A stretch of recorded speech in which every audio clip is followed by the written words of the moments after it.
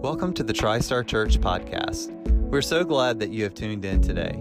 My name is Matt Grimes, lead pastor of TriStar Church, and I want to encourage you to like and follow us on social media, as well as subscribe to our podcast. You'll find weekly sermons, midweek deep dives, and more right here every single week. I pray that you're challenged and encouraged as you listen not just to the words that are spoken, but to the Holy Spirit who is speaking to you through this resource. Now let's dive in. Well, good morning, TriStar Church. It is a pleasure and honor to be here today. First of all, I just want to thank our worship team, and I want to thank our whole volunteer team this morning, from the front door all the way to kids, from the first time we dropped the trailer at 8 a.m. to when we pull it away at 12:30. We have an incredible team of volunteers that make this morning happen.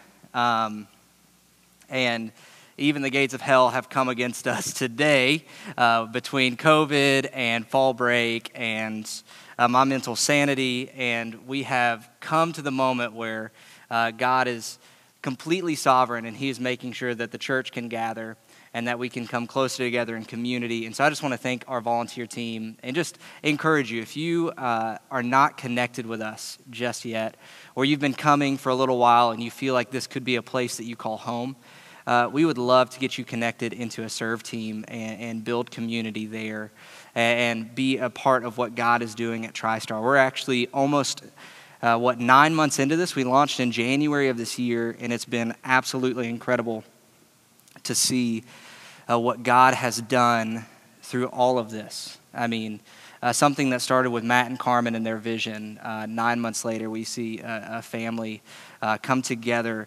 of believers, and we've seen Him move. We've seen Him grow us, and we're so glad to be here in Farragut, loving on this community and doing what God has called us to do.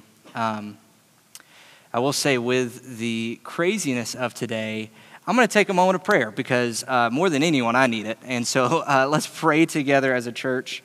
Heavenly Father, we come only to proclaim the name of Jesus this morning. I pray that it would not be my words that are spoken, but instead your words. I pray that no one in this room would be glorified other than the name of Jesus.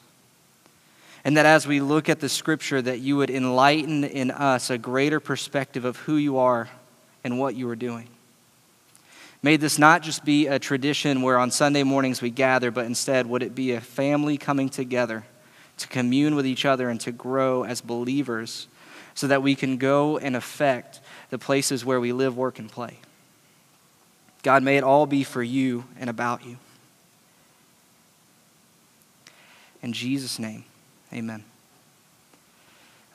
If I had it my way, we've been going through this book of Jonah for 3 weeks now. This is the third week, and we called it Jonah, the mystery of God's mercy. And I'm going to be honest, that was just Matt's call.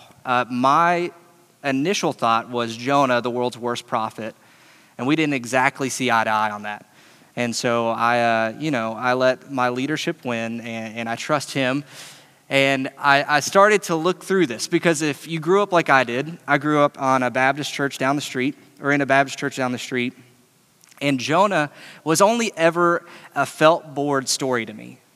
It was only, have y'all experienced that in Sunday school where they have this whole felt board and they like put props up on it and this and that? And so Jonah was only ever this guy that was kind of in the fetal position in a whale. And that was the only thing I ever knew about it. And so as Matt and I were talking about what this series would look like and what we would get from it, I was like, man, 4 weeks, you're crazy. This is insane. And then I started going through the book of Jonah and realizing, like, it's not about the fish. It's about how much Jonah stinks. He's awful. I mean, literally, he just runs away from what God wants him to do, only to come back and complain about God giving him his assignment. It's basically a reel of ESPN's Not Top 10. If you've seen SportsCenter, you know the Not Top 10, it's where they show the biggest bloopers of the week. That's basically the book of Jonah. Like, all of the Old Testament is light in comparison to how Jonah messes up the story with how much he gets in the way of what God wants to do. If you haven't been coming the last 2 weeks, Matt has been delivering some great words about the story. So let me recap it in kind of my own way. I know that scares Matt, but in my own way, these are my words. This is how I read the story. So in Jonah chapter 1, God calls Jonah and says, hey, Jonah's a prophet, so he hears directly from God, and God says, arise and go to Nineveh. And so what Jonah did is he arose, turned 180 degrees and went the exact opposite direction until he hit water. And when he hit water, he goes, well, I got to get on a boat because I'm not far away enough from Nineveh that I have to go even further. So as he goes even further away from Nineveh, God, in his complete sovereignty, says, I need to remind you who I am, and I need to show you that you have sinned against me. So his wrath brings this great storm, and as Jonah is in the underbelly of the boat, there's these pagan sailors that are supposed to be taking Jonah to wherever his final destination was. And the word pagan means that these were just not believers in the God of Israel. They were not believers in the God of the Bible. They had just made up their own gods. And so the pagan sailors in this massive storm with 20, 40-foot waves decide to pray out to their own gods. And of course, nothing is working. The storm is still raging. And so they're like, what is the outlier here? What is the thing that has changed? We've always done this. We're sailors. What has caused this great storm? Only to realize that it was Jonah. Because in the midst of the great storm that God has caused to get Jonah's attention, Jonah, again, tries to ignore God. He is sleeping down in the underbelly of the boat. And so, in Jonah's infinite wisdom, he comes up and he says, hey, throw me overboard. It is I who have caused this, and throw me overboard, which seems very valiant. But as we Matt uncovered, it was actually a really selfish move because Jonah wanted to get the blood on the hands of the sailors and him be the hero of the story. And in the process, if he dies, he still doesn't have to go to Nineveh. I mean, it's a win-win for him. That's how badly Jonah did not want to go to Nineveh. And so after a lot of arguing, the sailors do throw Jonah over. And as Jonah is sinking deeper and deeper, which we uncovered last week in chapter 2, it says that the Lord appointed a fish to come and swallow up Jonah.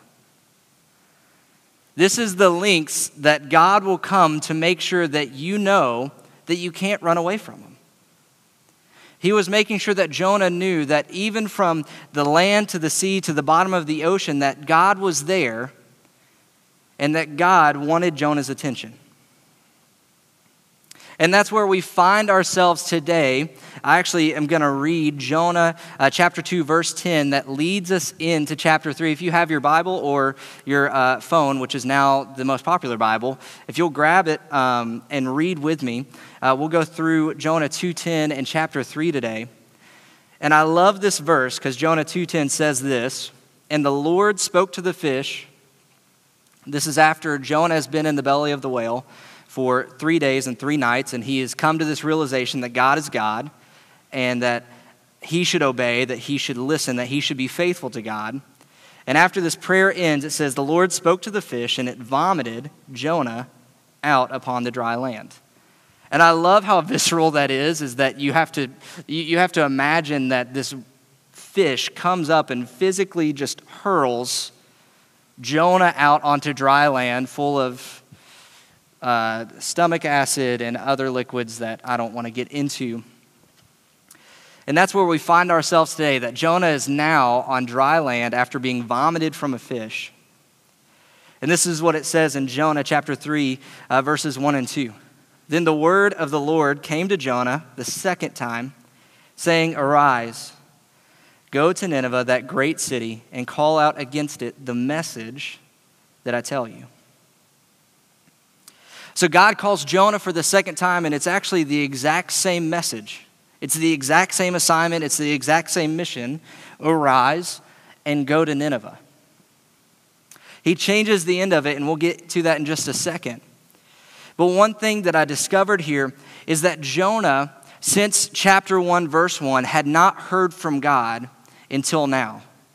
Jonah's entire journey from whenever he decided to run away from his mission to now, he had not heard God speak to him, but he had witnessed the power and the sovereignty of God. And this is just a little side thing. Let me just tell you that in your life, God may not be speaking, but he is surely doing something.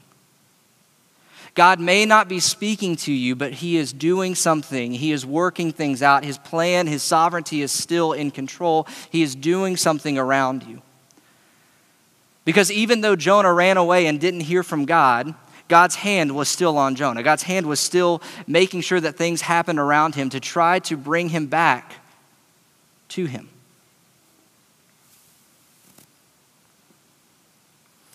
But here in chapter 3, we hear God speak again to Jonah, and he gives Jonah the exact same task. But the thing that he changes is that he said that he will give Jonah a message to tell them. He didn't say, go out and tell them what you think about them. He didn't say, go tell them what you think they need to hear. Don't go scream at them and tell them the innermost desires of your heart for Nineveh, which were not good. He said, go give them the message that I tell you. He was telling Jonah that going there is not the entirety of the mission. He is clarifying there, and he is saying that the mission, Jonah, the mission can only be accomplished through what I tell you. The mission can only be accomplished through what I have told you to do. It can't be accomplished by you doing the first part and then you diverting from the directions and doing what you think at the end. He's saying that it is completely through me that this mission will be accomplished. So you need to arise and go, and you tell them that the message that I tell you. There was no guesswork for Jonah. And as I was thinking about this, I was actually sitting on the couch with my wife, and I was thinking about men in the room. Have you ever had your significant other or your mom send you to the grocery store to grab the essentials? No list, no like, hey, this is what I need you to grab, but just like a vague, like, hey, can you go grab the essentials? Because for me, the essentials are completely different. The game has changed. Because when my wife says that she wants me to go to the grocery store really quickly and grab the essentials, her essentials are like milk, eggs, goldfish, stuff like that, stuff that fits her dietary needs. My essentials list is like a brisket and ribs and like, I don't know, a birthday cake, because I don't get to celebrate my birthday anymore. I'm an adult, so I just get my Facebook blown up and random phone calls from family members I haven't heard from in a year, you know? So I'll just grab a birthday cake. It's an essential if I see it and I want it. And I realized this, that God understood that Jonah, with vague direction, was going to potentially ruin the plan. And so he had to make sure to clarify everything, because husbands in the room, if your wife sends you on a task or an errand without specific plans, stop right there. Just say, I need you to tell me exactly what you want me to do, and it will save you a whole lot of heartache and sitting awkwardly on separate ends of the couch. Amen? Okay. But this is what God is doing. He's saying, here are the exact thing. You can't mess it up, because I'm sending you to a specific place, and I'm going to tell you the message that I want to tell you. But here's the joy that we find in this second calling to Nineveh, is that God wants to work with us. If you look at the story of Jonah, there has been nothing that has qualified him to go to Nineveh and tell them to repent. There has been nothing that has qualified Jonah to accomplish this mission well. He is probably the last person to be picked on the football field, you know? If it's a pickup game on the playground, he's probably going to get left out. Because when he was told to do something, he ran the opposite way. He tried to escape by the ocean and gets vomited by a fish. He probably smells bad too. But God saying that I still have this mission for you, I still have this assignment for you, is an evidence that he is at peace with Jonah. And God wants to work with us even when we disobey, even when we run away, even whenever we don't want anything to do with the assignment. God is saying that I have a mission, I have a plan for you. I want to work through you. I want to work with you on this. Even when Jonah tried to completely disqualify himself, God said, this is still the mission that I've planned for you. In chapter 3, verses 3 and 4, we see Jonah's response to the second call. So Jonah arose and went to Nineveh, and according to the word of the Lord. Now Nineveh was an exceedingly great city, 3 days' journey in breadth. Jonah began to go into the city, going a day's journey, and he called out, "Yet 40 days and Nineveh shall be overthrown." Finally, Jonah does something right. He gets the mission, he gets the directions, and he follows it. God said, "Arise and go," and Jonah arose and went. It's that simple. I mean, think about how complicated Jonah made it to do this simple task. Instead of doing this the first time, it doesn't seem like it was much effort on Jonah's part, to be honest. He walked for a day, and he said 8 words. That's what the Bible tells us. He said, "Yet 40 days and Nineveh shall be overthrown." He literally walked for a day, said 8 words, mission accomplished. And it began to kind of circle in my mind how often we get in our own way of God's plan. How we get in our own way of what God wants to do through us. Because we allow our desires, we allow our tendencies, we allow our moments of weakness to get in the way. Jonah allowed his bitterness and hatred for the nation of Nineveh to take him on a journey around the world through a fish and back to the exact same place where he started. And oftentimes we do the same thing. We feel God pulling us in a certain direction to do a certain task. And yet we allow ourselves and we allow our desires and we allow the little things in life to stop us, when in reality, if we were just obedient, it would have been so much easier. And here we see Jonah's willingness to go.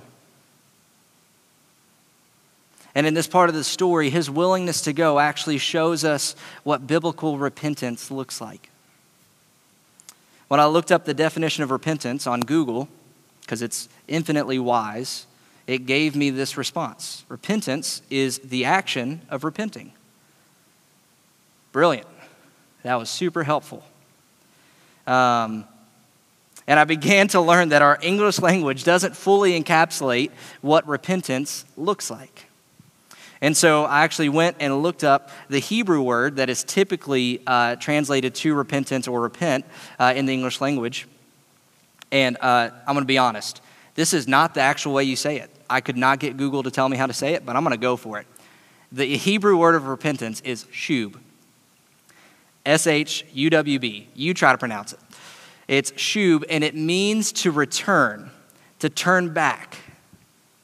See, our English language, repentance or repent typically means, hey, I'm sorry. I'm sorry. I know that was hurtful. I'm sorry. I didn't mean to do that. And it doesn't quite cut it here. In biblical sense, repentance is to return, to turn back from your evil ways and return to God. Matthew Henry says that about this verse, that this right here is the nature of repentance. It is the change of our mind and way and a return to our work and duty. This is a physical and spiritual representation of returning to the Lord and turning back from the evil that you have in your life. And Jonah shows us repentance by saying, you know what? Here's my desire to run as far away from Nineveh. And I know that that desire is evil because it goes against the will of God. So I'm going to turn away from it and I'm going to return back to what God has given me. I'm going to return back to God.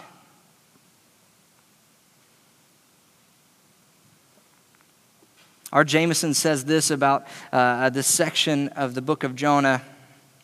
He says, after we see the repentance of Jonah, Jonah was thus the fittest instrument for proclaiming judgment and yet hope of mercy on repentance to Nineveh, being himself a living exemplification of both judgment in his entombment in the fish and mercy on repentance in his deliverance. Could it have been that all along God knew that Jonah would run away?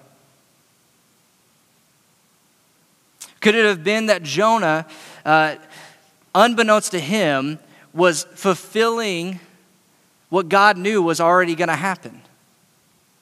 That Jonah would have to experience the judgment and the wrath of God as he is thrown off the boat and in the entombment of the fish for 3 days and 3 nights so that he can return back to God. That Jonah would experience the good and the mercy of God in the whale as he saw how merciful God was to his disobedience. Could it have been that Jonah had to go through all of this so that he could be the exact person to come and proclaim judgment and mercy to Nineveh? I want you to know that the sovereignty of God is so breathtaking that even when we think that mankind is going against the will of God, God is actually still in control. When we think that our world is too far gone, when we think that our country is too far gone, when we think that the state that we live in is too far gone, God has actually already written the story of redemption. When we think that we have angered God out of using us, when we think that we have disqualified ourselves from God using us, He has already written the next page of our story. If you've never heard that word before, sovereignty means this, that God is the supreme authority and all things are under His control. And that's what is on display here, is that God's sovereignty is showing out, and we get to experience how He is in control and how He is making all things work for the betterment of our good. Here in the next couple of verses, we see sovereignty in full living color.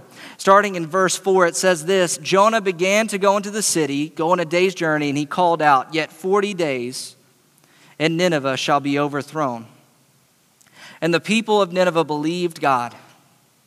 They called for a fast and put on sackcloth, from the greatest of them to the least of them. The word reached the king of Nineveh, and he arose from his throne, removed his robe, and covered himself with sackcloth, and sat in ashes. And he issued a proclamation and published through Nineveh by the decree of the king and his nobles: "Let neither man nor beast, herd nor flock taste anything. Let them not feed or drink water, but let man and beast be covered with sackcloth, and let them call out mightily to God.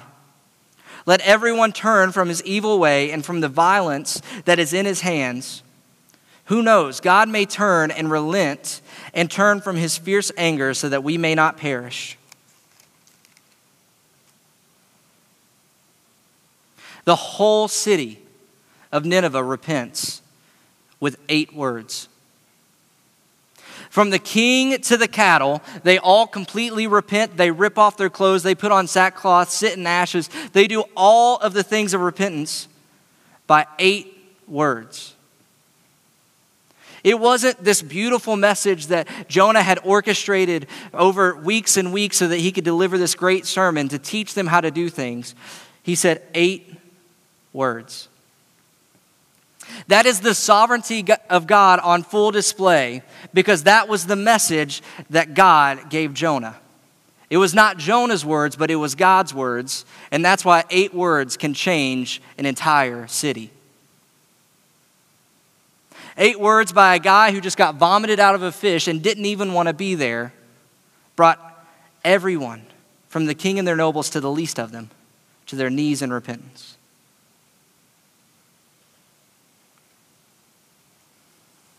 The sovereignty of God is so breathtaking that even when we don't think things are going the way that they should, He is still in control.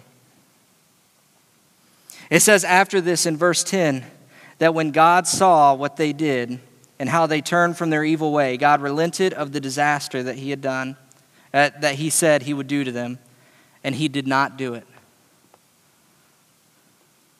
8 words. And the judgment of God began to be the mercy of God. The wrath of God was turned into the graciousness of God. Because Jonah was obedient to follow God's control. Let me bring something to light that is easily overlooked here. Jonah is a prophet. Remember how we said that prophets are special because God speaks to them and through them. God reveals a message to a prophet to speak to a particular group of people, and that's their assignment to go do. Jonah's mission is to tell Nineveh to repent and turn to God. And as Jonah is in the middle of the sea and God's wrath is on full display trying to get Jonah's attention, it took the sacrifice of Jonah to be thrown off the boat, only to be swallowed and be in the belly of the fish for 3 days and 3 nights to satisfy God's wrath. Then the message that Jonah brought to the entirety of Nineveh, accomplishing his assignment, brought the entire city to its knees in repentance. And that was with a flawed, pessimistic human being that didn't even want to be there. But the gloriousness that we get to experience right now is that we have both sides of the story, not only Old Testament, but New Testament. Now we get to look for the perspective of Jesus.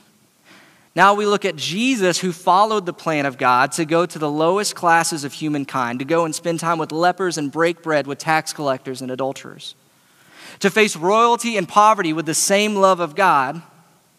Jesus didn't run away from God's plan, but instead, he fulfilled it completely. He walked on the raging seas that the pagan sailors feared. He created the fish that was appointed to swallow Jonah. And he fulfilled the wrath of God completely when he went into the belly of the earth for 3 days and 3 nights after sacrificing himself on the cross. And then he arose with the power of death in his hand. Jonah is the flawed Savior that we get to read about in the Old Testament, and it gets to show us the gloriousness of God's plan fulfilled through Jesus Christ. Jonah is the personification of what we see happen when we allow our desires, when we allow our wants and needs that we think are so big to come before what God wants to do. It's what happens when we believe that mercy is for us and us alone and no one else. This question came to mind when I read through Jonah a few times a couple weeks ago. How often do we do things for God, but not with God? How often do we do church-like things? Do we do Christian-like things? Do we do biblical-like things, these spiritual disciplines for God, but in reality, we're not doing them with God? Jonah's story perfectly exemplifies that our lives in partnership with the sovereignty of God bring growth to the kingdom of heaven. It's so easy for us to get in our own way of what God wants to do through us. Well, Tanner, how do you do that? I'm going to be honest, it's not an easy task. Because we are selfish creatures, especially in this Western culture of individualistic nature. The thing that we keep getting fed in our culture in America is that you are an individual. You get to do what you want, be what you want, have what you want. You are special. You are the greatest thing ever, and no one else can do anything just like you. You have the answer that no one else has, and if they have a different answer, they're wrong, and you just cut them out of your life. But in reality, God wants to work with us. God wants to work through us. And so how do we do that? How do we not let our desires get in the way? Sometimes it takes being swallowed up by a fish. I pray that that doesn't happen to anyone in this room. But what it really takes is you bringing everything to the cross. Lord, these are where I want to be in 5 years. This is the family I want to have. This is the job I want to work at. This is where I want my kids to go to college. This is the car I want to drive. God, this is what I think you should have me do. I'd really love to be a missionary in like the Caribbean and like have a high salary because, I want to have a nicer house and not live in a hut. You bring these desires and you bring them to the foot of the cross and you say, Lord, change these desires to kingdom growth. Change these desires to what your will is. Because what we saw with Jesus in the garden before he was sacrificed is he proclaiming these words, not my will, but yours be done. And for us and for our nature and for who we are as human beings, one time doesn't cut it.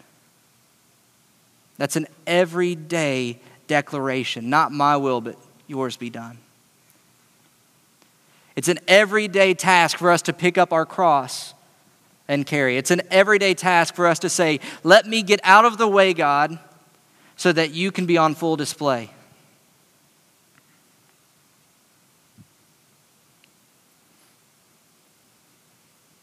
It's not easy. It's not fun all the time.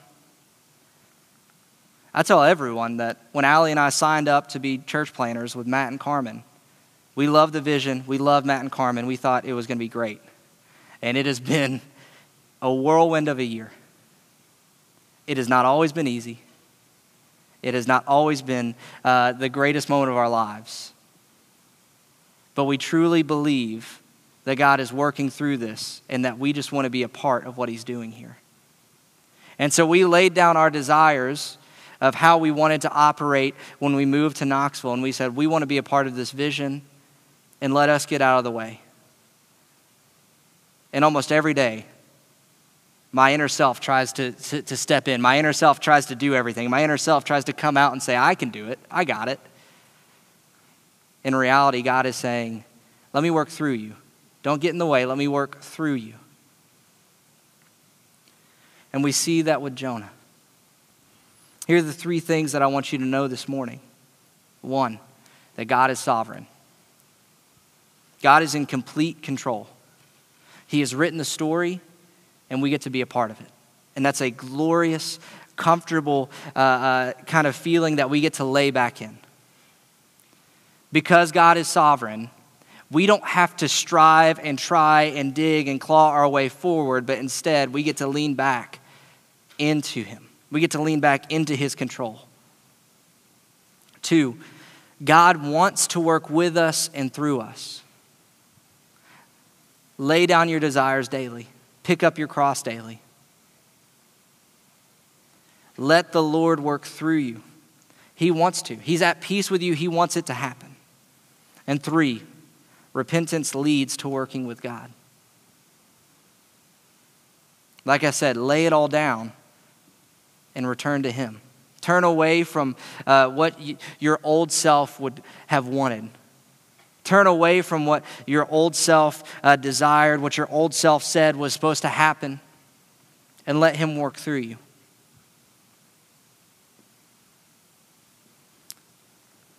Jonah showed us a flawed Savior, and Jesus showed us a perfect Savior. We have the guidebook. We have the direction. All we have to do is be obedient. Let's pray this morning. Heavenly Father, we come realizing that you and you alone are sovereign. We have nothing left to do but just lean into the story that you are writing. We have nothing left to do but just lay down these desires to repent from our old self and return to you and be a part of what you're doing. I pray that through all of this, through this story of Jonah, that we realize